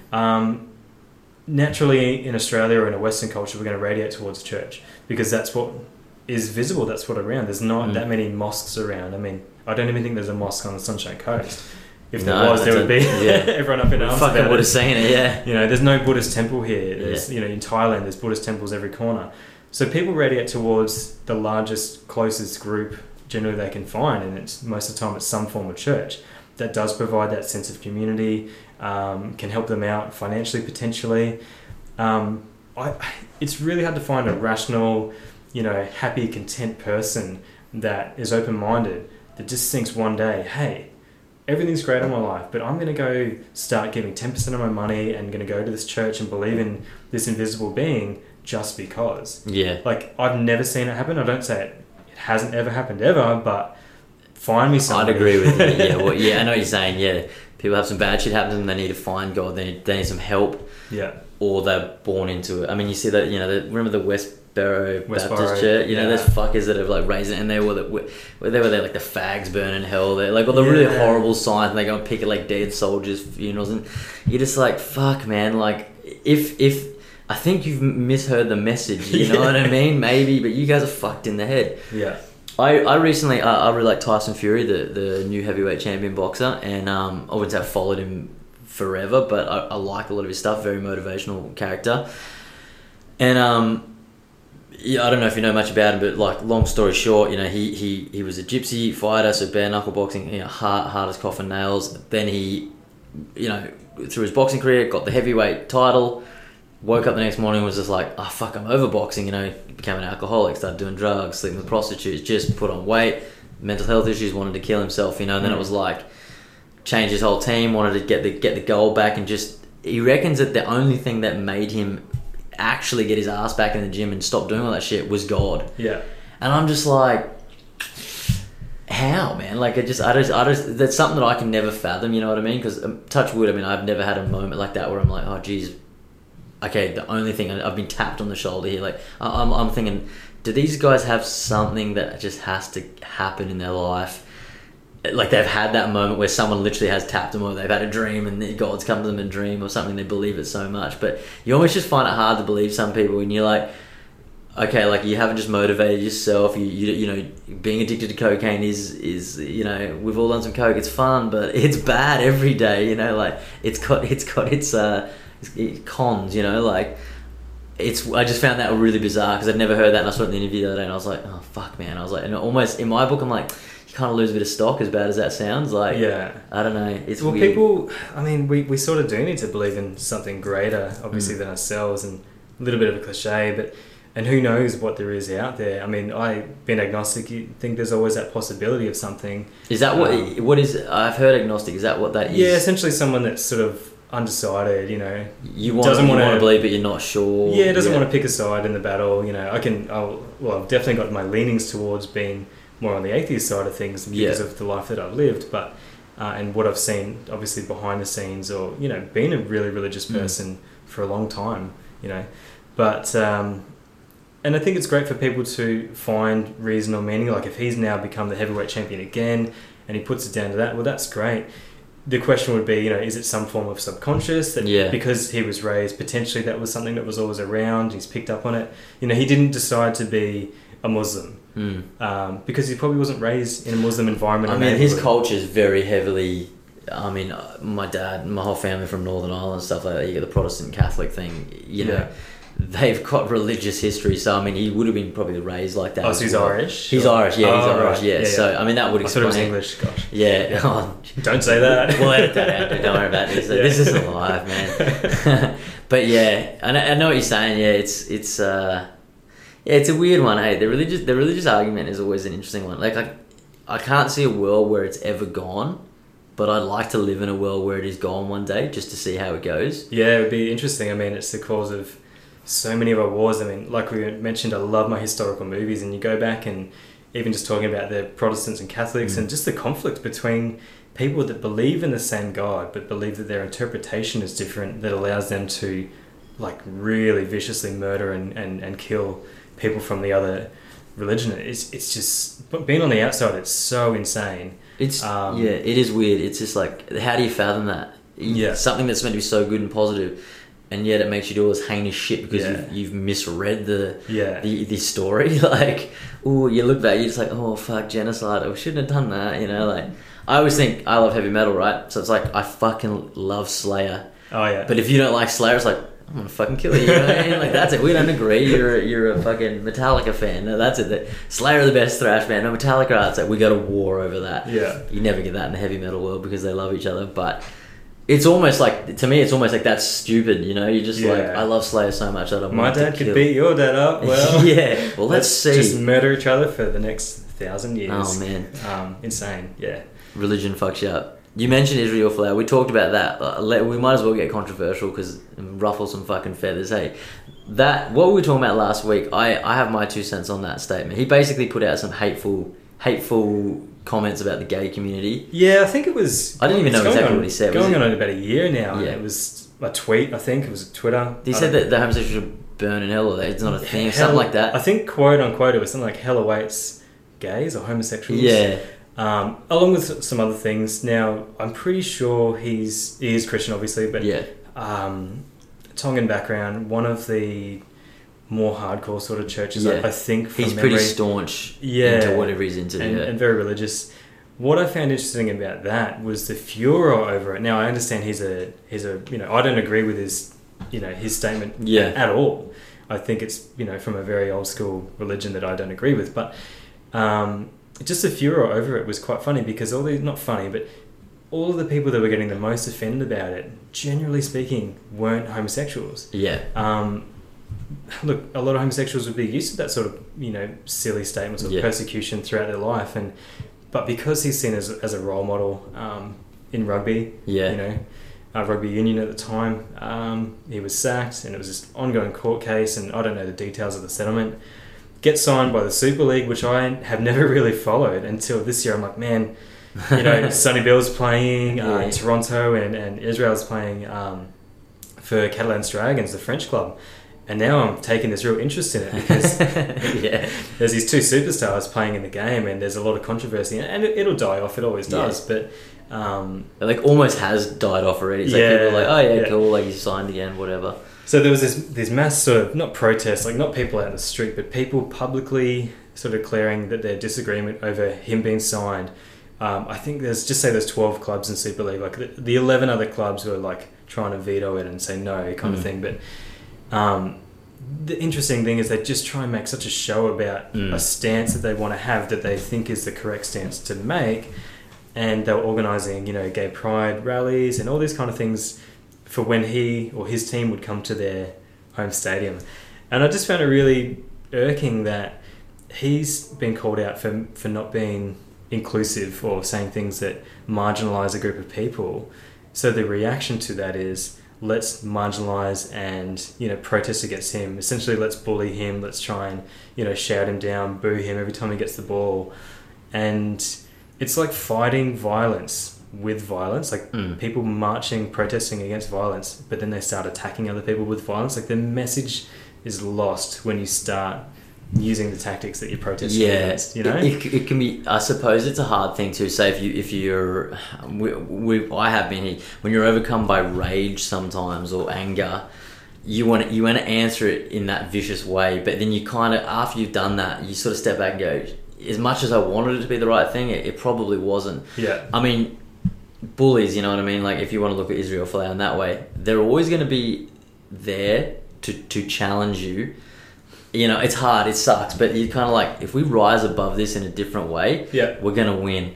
Yeah. 110%. Like, say, hey, Izzy, maybe instead of us protesting, let's get you in. Let's get you to meet some of the guys that run some of our, weeks or events around. Come sit down with some gay people, Meet some people, exactly. Instead of getting your back up about it. I mean, in the Super League, I think there's only been one actively gay person come out that plays Super League. So 1 out of 12 teams that have, say, 30 official players, for instance. Yeah. It's not a huge group within the players. Yeah. But obviously, it's such a big thing in our society to promote that inclusiveness.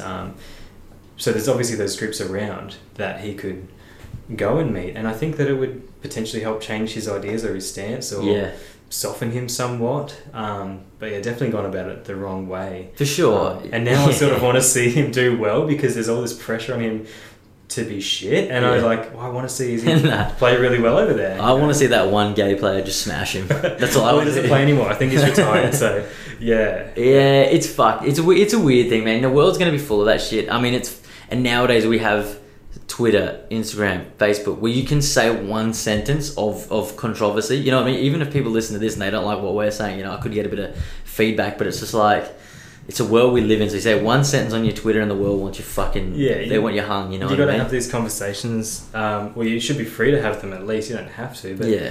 And some things will be offensive to other people. I rarely get offended.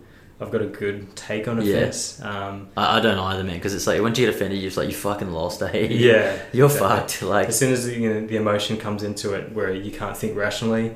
But, with offence, it's like, it's either true or it's false. Maybe there's other shades of true or false in that. But if it's true, hey, take on what the other person said and work on it. If it's false, well, don't take it on, because it shouldn't affect your life or your thoughts of yourself. So yeah. Yes, man, very interesting. I agree. Don't get offended. If you're listening, don't get offended. Don't get offended. It's the best thing you can do today. Hey, I agree with that. If you get offended, I feel like you have lost in a way. It's going to hurt you more than it's going to hurt the other person. And on the flip side, I don't condone people that go out of their way just to be offensive, just to ruffle people's feathers for the sake of it. I mean, that's not constructive either. Yeah. But, when we're talking about religion, politics, sexual orientation, there's bound to be potentially thousands of people that would get offended by one take. Yeah. But we should still have those conversations, definitely. Yeah. Oh, fuck yeah, man. That's how... Look, some people think the world's going down the toilet. Others think it's the best it's ever been. I mean, I think it's pretty good. I mean, the thing is, it's the world we live in, so you might as well fucking give it a red hot crack and be the best person. Especially if you think there's no God and there's no heaven, and well, I'm fucking going to hell. We're all just atoms floating in space. Yeah, man, it's gonna be this good. Is it? Yeah. So make the most of it. All the drinkers, the drug takers, the prostitutes, the gays, the heavy metal fans. It's gonna be a fucking good party down there in hell. Yeah. I'll see you there. All the tattooed people. You're not getting into heaven. They're fucking. Well, probably not. No. Man, I wanted to talk to you about you've mentioned your kids, Ziggy and Django. You're a family man. How old are the kids? Tell me about your kids. How's it changed your life? I often get questions about fatherhood and things like that. I think talking to other dads too. I mean, I still ask questions to other dads. Like, how did that happen? Obviously have kids and stuff like that. How'd you fall into it? Was it an accident? How's it changed your life? Like, yeah, I mean, definitely planned. I'd always thought, let's have 3 kids. I got 2 older sisters. Jamie's the oldest of 3. She sort of said, no, let's have 2. I really want to have 2 boys. Not that you can plan to have 2 boys, but she'd always thought, hey, I'll have 2 boys and that'd be sweet. Did you want boys or girls? You didn't care? Or? Look, without sounding horribly terrible, I did want boys because I thought that... Yeah, exactly. I know, it's really bad. Because... I thought that as a young father, I think I was 25 when Zig was born. Yep. I thought I would have a much better chance of being able to relate and be involved having a boy. And it certainly turned out that way. It's interesting when a lot of people, they have 2 of the same, and very few people have this so-called pigeon pair where they have an older boy and a younger girl. It's super, super rare. Like, I know lots of people, 2 kids and... Two girls or 2 boys, and they sort of stop and go, hey. Yeah. But, fun fact, Jamie said, let's have 2 because a family pass at, say, Dreamworld is 2 adults, 2 kids. It's never that 3rd child. You always got to pay extra. So let's keep it simple. And so that's what we decided to do. Yep. So definitely planned. I got to pick Ziggy's name. We were throwing names around, and I had Thai names, and I was like, nah. Yeah. Jamie was like, nah, they're too harsh sounding, and Japanese names. I love Japanese names. And then we settled on Ziggy. I threw it out there one day. We're watching probably my favourite TV show, I'd say, is a show called The Wire, which is a HBO show. I've never seen The Wire. I know it, but I've never seen it. Really good. Have to watch it. It's only 5 seasons, so it's definitely watchable. But there's a character named Ziggy. Look, I hated this character. Like, not relatable, just a complete fuck up. Somebody that's a drug dealer becomes a murderer, and you just like stop making these terrible decisions in your life. But his name wasn't even Ziggy, but he was from a Polish background, and my grandma was German Polish on my mum's side, and he took the nickname Ziggy, and everyone would call him Zig, and I thought that's really cool. So that's how we got into that name. that was obviously life changing. But I've always sort of been a homebody, and it didn't make this massive change. I'm like, gosh, I got to stop partying and stop drinking, because I didn't really do that stuff much anyway. I was still able to play PlayStation while I was nursing Zig, and you know, so it was really, really cruisy. Obviously, hard parts here and there. Yeah. And then I think 3-year age gap, had Django. Yeah. Picked that name, Jango Fett from Star Wars. So Jango, not Django with the D in front. The D is silent. Yeah. And that was the first thing I said to Jamie when she said it. And I was like, with the D? Yeah. And yeah, so it was, I've had the snip personally, but yeah, have had the snip. And so no 3. No 3. So we've settled on the 2 that we originally planned for, and we got 2 boys, which we originally sort of wanted, I guess, if you use that word. Yeah, we're happy. You know, it's great. I mean, it sort of runs in the background of your mind. Sometimes you forget you have kids. Yeah. You know? I took Ziggy with me to Thailand for a full month. So he had 4 weeks off school this year. Yeah. He was great. He loved it. He really took to the culture. Tried to learn a little bit of the language. Tried to, you know, like a little bit of the food, even though it's spicy. Yeah. It is spicy. Yeah. Like this is you know, my son. He's really sort of fit in here. He didn't want to leave. Yeah. But yeah, it's cool. I mean, but I definitely, if someone says to me, "Hey, I'm never going to have kids," I'm not going to try and tell them to have kids, because it's the hardest thing you'll ever do in your life. So don't go into it lightly. But, you know, really enjoy it. Enjoy every moment if you can. You know, I've got to be disciplined myself, and, you know, I fail at that on a daily. You know, we're talking about, you know, having your phone, putting your phone down, spending quality time with your kids, not having too many screens going, you know, reading to them more, or playing with them more. Like being sort of present. Being present, yeah. You're not just there, like you I think that's from observations. I think I'm pretty good with it myself. I don't know, but I have seen a lot of people. You'll be in a room with them, and you're like, "Fuck, man!" They're just staring at their phone. The kid's there 2 feet away, and you're like, you feel bad, you know, like. And the flip side is when parents are just so involved with their kids that they don't get any time to themselves. They don't get any time to spend with their partners. So real cliche, but you know, you got to find that balance in life, and you've got to let them be independent and not be bored, and actually go, and they've got all these toys. They can go out and kick a ball. They can do whatever. Find stuff to occupy themselves as well. Yeah. Yeah. You want them to be social, but almost not antisocial, but they need to be able to spend time on your own. As an adult, man, I think that can be the hardest thing sometimes. Like, especially if you're not being stimulated in some way, shape, or form, you're like, fuck, I'm alone, and the thoughts then start running wild, and it can almost be like the worst thing for some people, myself included. I mean, I'm fucking talking like 99% of the time. And how much would change, like society? Like, you try and... I'm terrible. I get distracted so easily. Like, I'll sit down and watch Netflix, half an hour through, like an hour movie or 2 hour movie, whatever. I'll pause it. I'll go on my phone. I'll go get something to eat. I'll go get some drink, and this 2 hour movie turns into a 6 hour ordeal because there's so much to distract you. Whereas when we were growing up, you chuck the VHS in and you just watch it. Yeah. You just watch that movie, and I remember pausing your VHS was like the weirdest thing too. Like, you're just like, I'll just stop it. Yeah, it'd be like, oh, I'm gonna fuck it here, eh? You run, take a piss real quick. Yeah. Yeah. I don't know what that is about. It's almost like you think, are we missing something if I don't check Instagram? Or I didn't have Instagram for like Tuesday, Wednesday, Thursday last week. I downloaded it again on Friday night.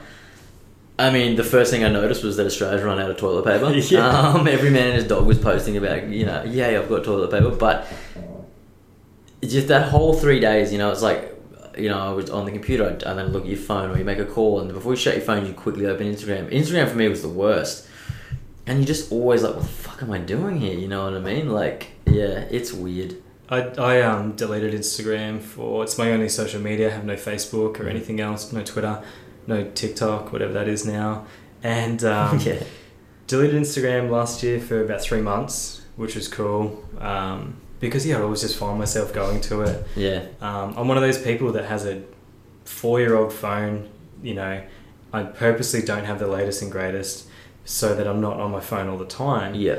If it was the latest and greatest, maybe I'd be gaming, maybe I'd be watching videos, maybe I'd be doing this. But instead, it's like, if I'm at work, I'm working. If I'm with my family, it's family time. If I'm at home, well, there's a lot of things I can be distracted with at home. Like, I can watch a movie, I can play PlayStation, I love gaming.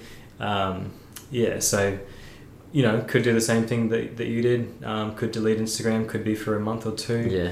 For me now, just waiting on what's going to happen with this application I put through to One Championship and seeing what happens with that. So you've got to stay on the social. Apprentice status, so I've kind of got to be, I've got to have Instagram. Quick shout out for that. I had on the list to talk about. We're fucking talking. But one championship. Obviously, I talk about the UFC. One championship is kind of like the Asian version of that. Would you say like the MMA for the? They haven't been around for as long, but they do MMA, Muay Thai, and kickboxing. For Muay Thai and MMA, they use the same. I think it's the 4-ounce gloves. Yeah. Most of the time in a cage, depending on which country they go to and what they have present. So sometimes you see the MMA in a ring, which is so it's weird. It's like watching Pride back in the day. Yeah. There's people holding the ropes from the outside if they're right up grappling against the ropes. They don't fall through. It's a bit scary. But one is this huge global thing. A guy from Burma got me onto it at a cafe once, and he just told me about it. I'd never heard of it. And I've watched UFC, obviously watched a lot of Thai boxing. One of the coolest things that one does that, shits all over every other fighting organisation is their weight cutting system is revolutionary. And, people like Joe Rogan have talked about this as well, but they don't allow you to cut weight. Is this where they do the same day weigh-ins as the fights? I think it's the night before still. Yeah. But essentially they've got doctors and people that will monitor your levels throughout the week. So the craziest thing about boxing, any sort of fighting sports is the weight cutting. I think it's pretty dangerous. It's dangerous, just so stupid. And so you got two people that let's say they weigh 75 kilos. They train, and most of the time they're 75 kilos. They then decide they're going to fight at 70 kilos. So they both lose 5 kilos in a week or two leading up, and that's a small amount. Some people are losing 10 kilos or 9 kilos in a week or two before a fight, which is huge amounts to lose. So dangerous. You're dehydrating your body and your brain. So they'll say, let's fight at 70. And I'm there. This 10 years ago, I said to one of the guys that I trained with, this guy, former Australian champ, he's had 80 plus fights. I said, why don't they just do same day weigh-ins? He said, because they want to see a really good active fight. And he thought I meant let them cut the weight, weigh in, then fight. And I'm saying, no, don't cut the weight. Yeah. What's the point? You weigh the same amount anyway. Fight. You're super fit already. Fight at that 75, and then you're going to see a really good, clean fight. Yeah. So one has a whole new system where they don't allow you to do that. So it's like if you're 75 kilos, you just fight at 75. You just fight at 75, exactly. Yeah. And it just works. It's just a much better system. Yeah. They're looking out for the athletes. There was a girl that missed weight yesterday, and then the fight was called off because she missed weight because she was in such bad shape. Imagine a few of the other girls, this Brazilian girl that had spent all this time training, all this time avoiding injuries at the gym, in training, cut her own weight. She might have cut, say, 5-6 kilos. Finally makes weight, and then the person over there is trying to cut the weight and they miss it. The fight's called off. I mean, how disappointed would you be? Yeah. And the other person, they had to go to hospital because they were in such bad shape. It's annoying, man, when you see that happen. You're just like, oh man, I hate when they miss weight and then the fight's called off. That must be just the fucking biggest anticlimax. I mean, you're annoyed as a fan, going, oh shit. But like you said, you feel bad because someone's just cooked themselves so bad and can't get to the finish line, and then the other person's got there probably arguably in a shit state too. But yeah, it's bad. That to me is one of the hardest things about watching the UFC. I think you see some people that just look so sick, man. Yeah. And they're like, oh, that can't be good. Not good for your body, but not good for your brain. Like, if your brain takes a hit, well, not your brain, but your head takes a hit, and you're so dehydrated, it's terrible. It can have long-lasting effects. We don't really understand now the effects that it can have in the future, but there's all sorts of studies coming out now about those kind of things. So one's definitely, I would love to see that become the standard across all fighting sports. I think it's totally realistic. It's not asking anything extra. The fighters are getting more out of it. Yeah, man. Well, it could be a thing. I mean, I suppose they just need the governing bodies to like to get on board. It's still, I think boxing still cuts weight, so I think it's just come from boxing for like a lot of the westernized culture. A lot of the mixed martial arts and I mean UFC for example don't have they don't have like specific MMA judges, which is fucking mind-boggling. You know I know. what I mean? And the commissioners, the boxing commission. Yeah, I think it's so most dumb. of the time. Like, just get a whole bunch of ex-MMA fighters, ex-UFC fighters, whatever it is, and make that the commission. Yeah. I mean, they're a fucking $1 billion organisation. I'm sure they could afford to do that, you know. Yeah. But yeah. Whether or not state governments let them, Yeah. who knows? There's 50 states. They fight overseas sometimes. Who knows? that's a Yeah. whole nother It's podcast. very complex. Yeah. Shit, yeah. We'll wrap this up shortly, man. So, we'll talk about Jamie. We talked about your kids, which is awesome. I love hearing about family stuff, man. I'm a real big family man. I don't know. I always talk about family in all the podcasts I do. I've had my pop on. I don't know. Check that one out. I was really nervous when I talked to my pop. He's like 86. Yeah. Talk all the fucking time, but I was really nervous. I feel like I listened to it myself and I was like, I'm nervous. Were you questioning differently? Or? I just had more specific questions, I thought, because he was a bit like nervous himself, you know. And Yeah. the hardest thing is that some people, like, they get nervous. So you're trying to, you as the fucking host, whatever you want to call me, the king of the couch, you know. Yeah. You want to, you know what you can get out of someone, so you want to do your best at like drawing the best conversation out of them. Yeah. And it can be a little bit tricky. I mean, I'm no professional or anything like that. I don't even know if you can be a professional podcaster, man. But Joe Rogan just smokes a lot of weed and drinks some whiskey, and then that just works. Yeah, definitely. Yeah. But yeah, I mean, I guess you just want to get good answers and you want people to get value from it.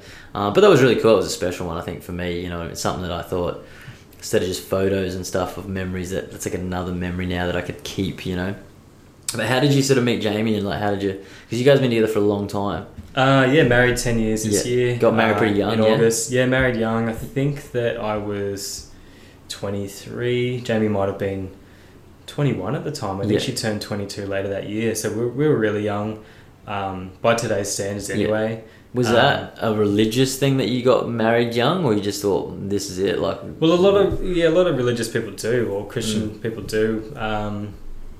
Look, to be honest, the reason they do it is they want to have guilt-free sex. Yeah. If I can put it so lightly. yeah, The church will sort of push people to get married young, so that you're in a godly relationship. yeah, Jamie and I had we got together just before I went to Thailand. yeah, So I'd sort of left, but was at the church, but was still hanging out with some of the people from the church. So we still had a Christian ceremony, so to speak. yeah, But we weren't actively part of the church. But I think back in my mind it sort of was. In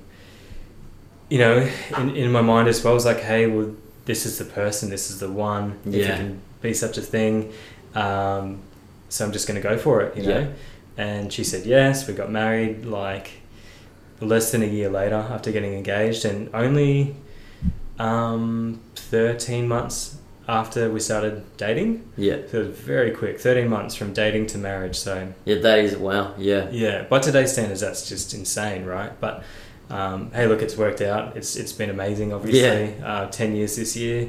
I couldn't imagine anyone else, being with anyone else. Yeah. I couldn't imagine anyone else putting up with my shit. So, Yeah. so it's definitely worked out. We've got a great relationship, Yeah. great friends. I was always attracted to Jamie from the first time I met her or Yeah. saw her.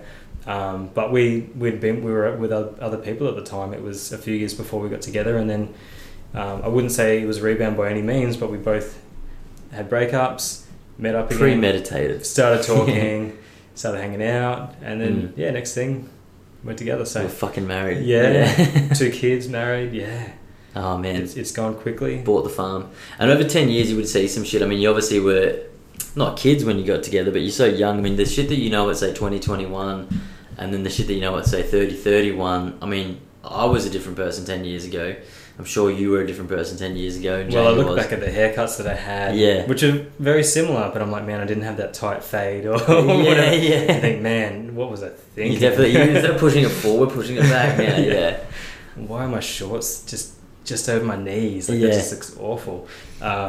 We've grown so much. We had a business together. Jamie's a hairdresser. I think we bought a business after we had Ziggy, so we bought a salon, and God, Jamie didn't know anything about the finance side of things, and I didn't know anything about the hair side of things, so it sort of worked, and we did make it work, and I would say it was successful, and we owned it for a number of years and sold it, but that was obviously a massive life-changing thing for us. Yeah. I mean, I wouldn't advise it to a lot of people these days. You see how many empty buildings there are for lease. Yeah. The whole dynamic's changed now, but It can be a hard thing too. Living with someone, working with someone, having kids with someone. When you're with someone 24/7, like, and you might love them and stuff. I mean, Beck and I love each other, but you do give each other shits from time to time. Like, you do need that break, you know. Like, I don't care what anyone says. Like, you spend enough time with an individual, and you're like, oh, they're shitting me here. I got to get out of this room. yeah, we're very we just allow each other to do our thing. Jamie might go out a couple of nights a week, do her thing. I'm more of a homebody. I'll stay at home and just game, or I'll watch the footy when the footy starts next week, or just whatever it is. But we've got our own interests and hobbies that we're into that allow us to do our own things. Yeah. So we've got it good. We're really lucky. I'm really lucky to have her, obviously. So shout out to my wife Jamie. She's great. I had to get her a shout out. Yeah, she'll love it. Yeah, for sure. She's only got to get through an hour and 34 minutes to hear it. It's all right. Stay right to the end, Jamie. But it's important that I've got a couple mates that are just about to have kids, a couple that have just found out they're having kids and stuff like that. And when they've asked me for advice, that's the one thing you try to get across to them. It's like, sort of don't, you still keep your hobbies, balance the family thing, and then you still need to find time to, I guess, be romantic or whatever the fuck you want to call it. Like, it's a juggling act, but you have to sort of keep your standard, I suppose, eh? Yeah, definitely. There's a lot to go into it, and family plays a huge part. Family to help look after the kids. Some people don't have that luxury of having people that can look after their kids, and they can't go out and have a date night. Must be really tough. Do you guys have like a regular date night sort of thing, or? No, we don't. We're talking about it tonight, just before I got here, and we sort of need to go and do something because I was in Thailand for 20 days until she got over to see me. That was our longest time apart from each other, and then we just had the kids with us the whole time, so you'd go out somewhere, but you couldn't really be out late. Django's only 4. We need to go home and get him down. What do you do on a date night? I mean, gosh, the 2 things we can think of is going to dinner or going to see a movie. But the last one we probably had was trivia night. That was super fun. I think we came second. We were runners up. Free coffees from the Pocket. Shout out to the Pocket. I don't even drink coffee, but I got myself some sort of Jamie got wanky drink. I decided I'd give it a go. I got a wanky chai on almond or something, like the most hipster drink you can probably get. Because I can't drink normal milk and I can't drink coffee. It gives me the shake. So chai tastes really good. Yeah, caffeine does fuck. The Pocket is especially got some cranking coffee, man. I've had a few anxiety attacks after a cup of flat white down there. No, it is important. The date night thing is, we don't have like a regular one either, but you try to. Actually, the one time that we did recently, it was a great night, but you're just thinking about Arabella half the night. You're like, you fucking chose the wrong restaurant. You're like this. You're like, oh god, we should have just stayed at home. It's so much safer in the house. Well, when the kids are older, you definitely go, okay, they're cool. They're not going to have. They're so much easier to reason with, and if someone's looking after them, you just don't have to worry about it. They're going to be fine. Another cool thing, obviously, bowling, playing pool. I mean, there's people that would just be like, God, bowling, how boring. But it's just a little bit, it's like the activity, Yeah, competition's great. I mean, you need competition, right? Yeah, healthy competition. Sometimes we play touch rugby league. I think Jamie beat me one of the times we went bowling. I mean, I had a shocker of a night. It was awful. If I don't get over 100, I'm pretty disappointed. I think that this night it was like 67, 70 out of... it was the worst That's a pretty poor effort. It was bad. Yeah. Jamie, she's just mopped the floor here, man. No, she's a good egg. She's good. I like her. Well, man, look, this is a good podcast, and I have a feeling that we can fucking keep talking. So we'll pull up stumps here, but there could be a part 2, 3, 4 Netflix miniseries. Yeah, looking forward to it for sure. At some point. Now, thanks for coming on and talking, man. I know it's it's fun, but it can be a bit daunting too. Once you hit record on the microphone, it's just like, fuck, what is this cunt gonna ask me? Do I sound like Kermit the Frog, or I've got like a deep voice, or... Yeah, the hardest thing is now hearing yourself talk, hey? Yeah. But nah, thanks a lot, man. Look, King of the Couch, episode 40. Jared Sukjai, thanks so much for joining me, man. Thanks so much for having me. No worries. We'll see you next time. Have a good week. I love you all.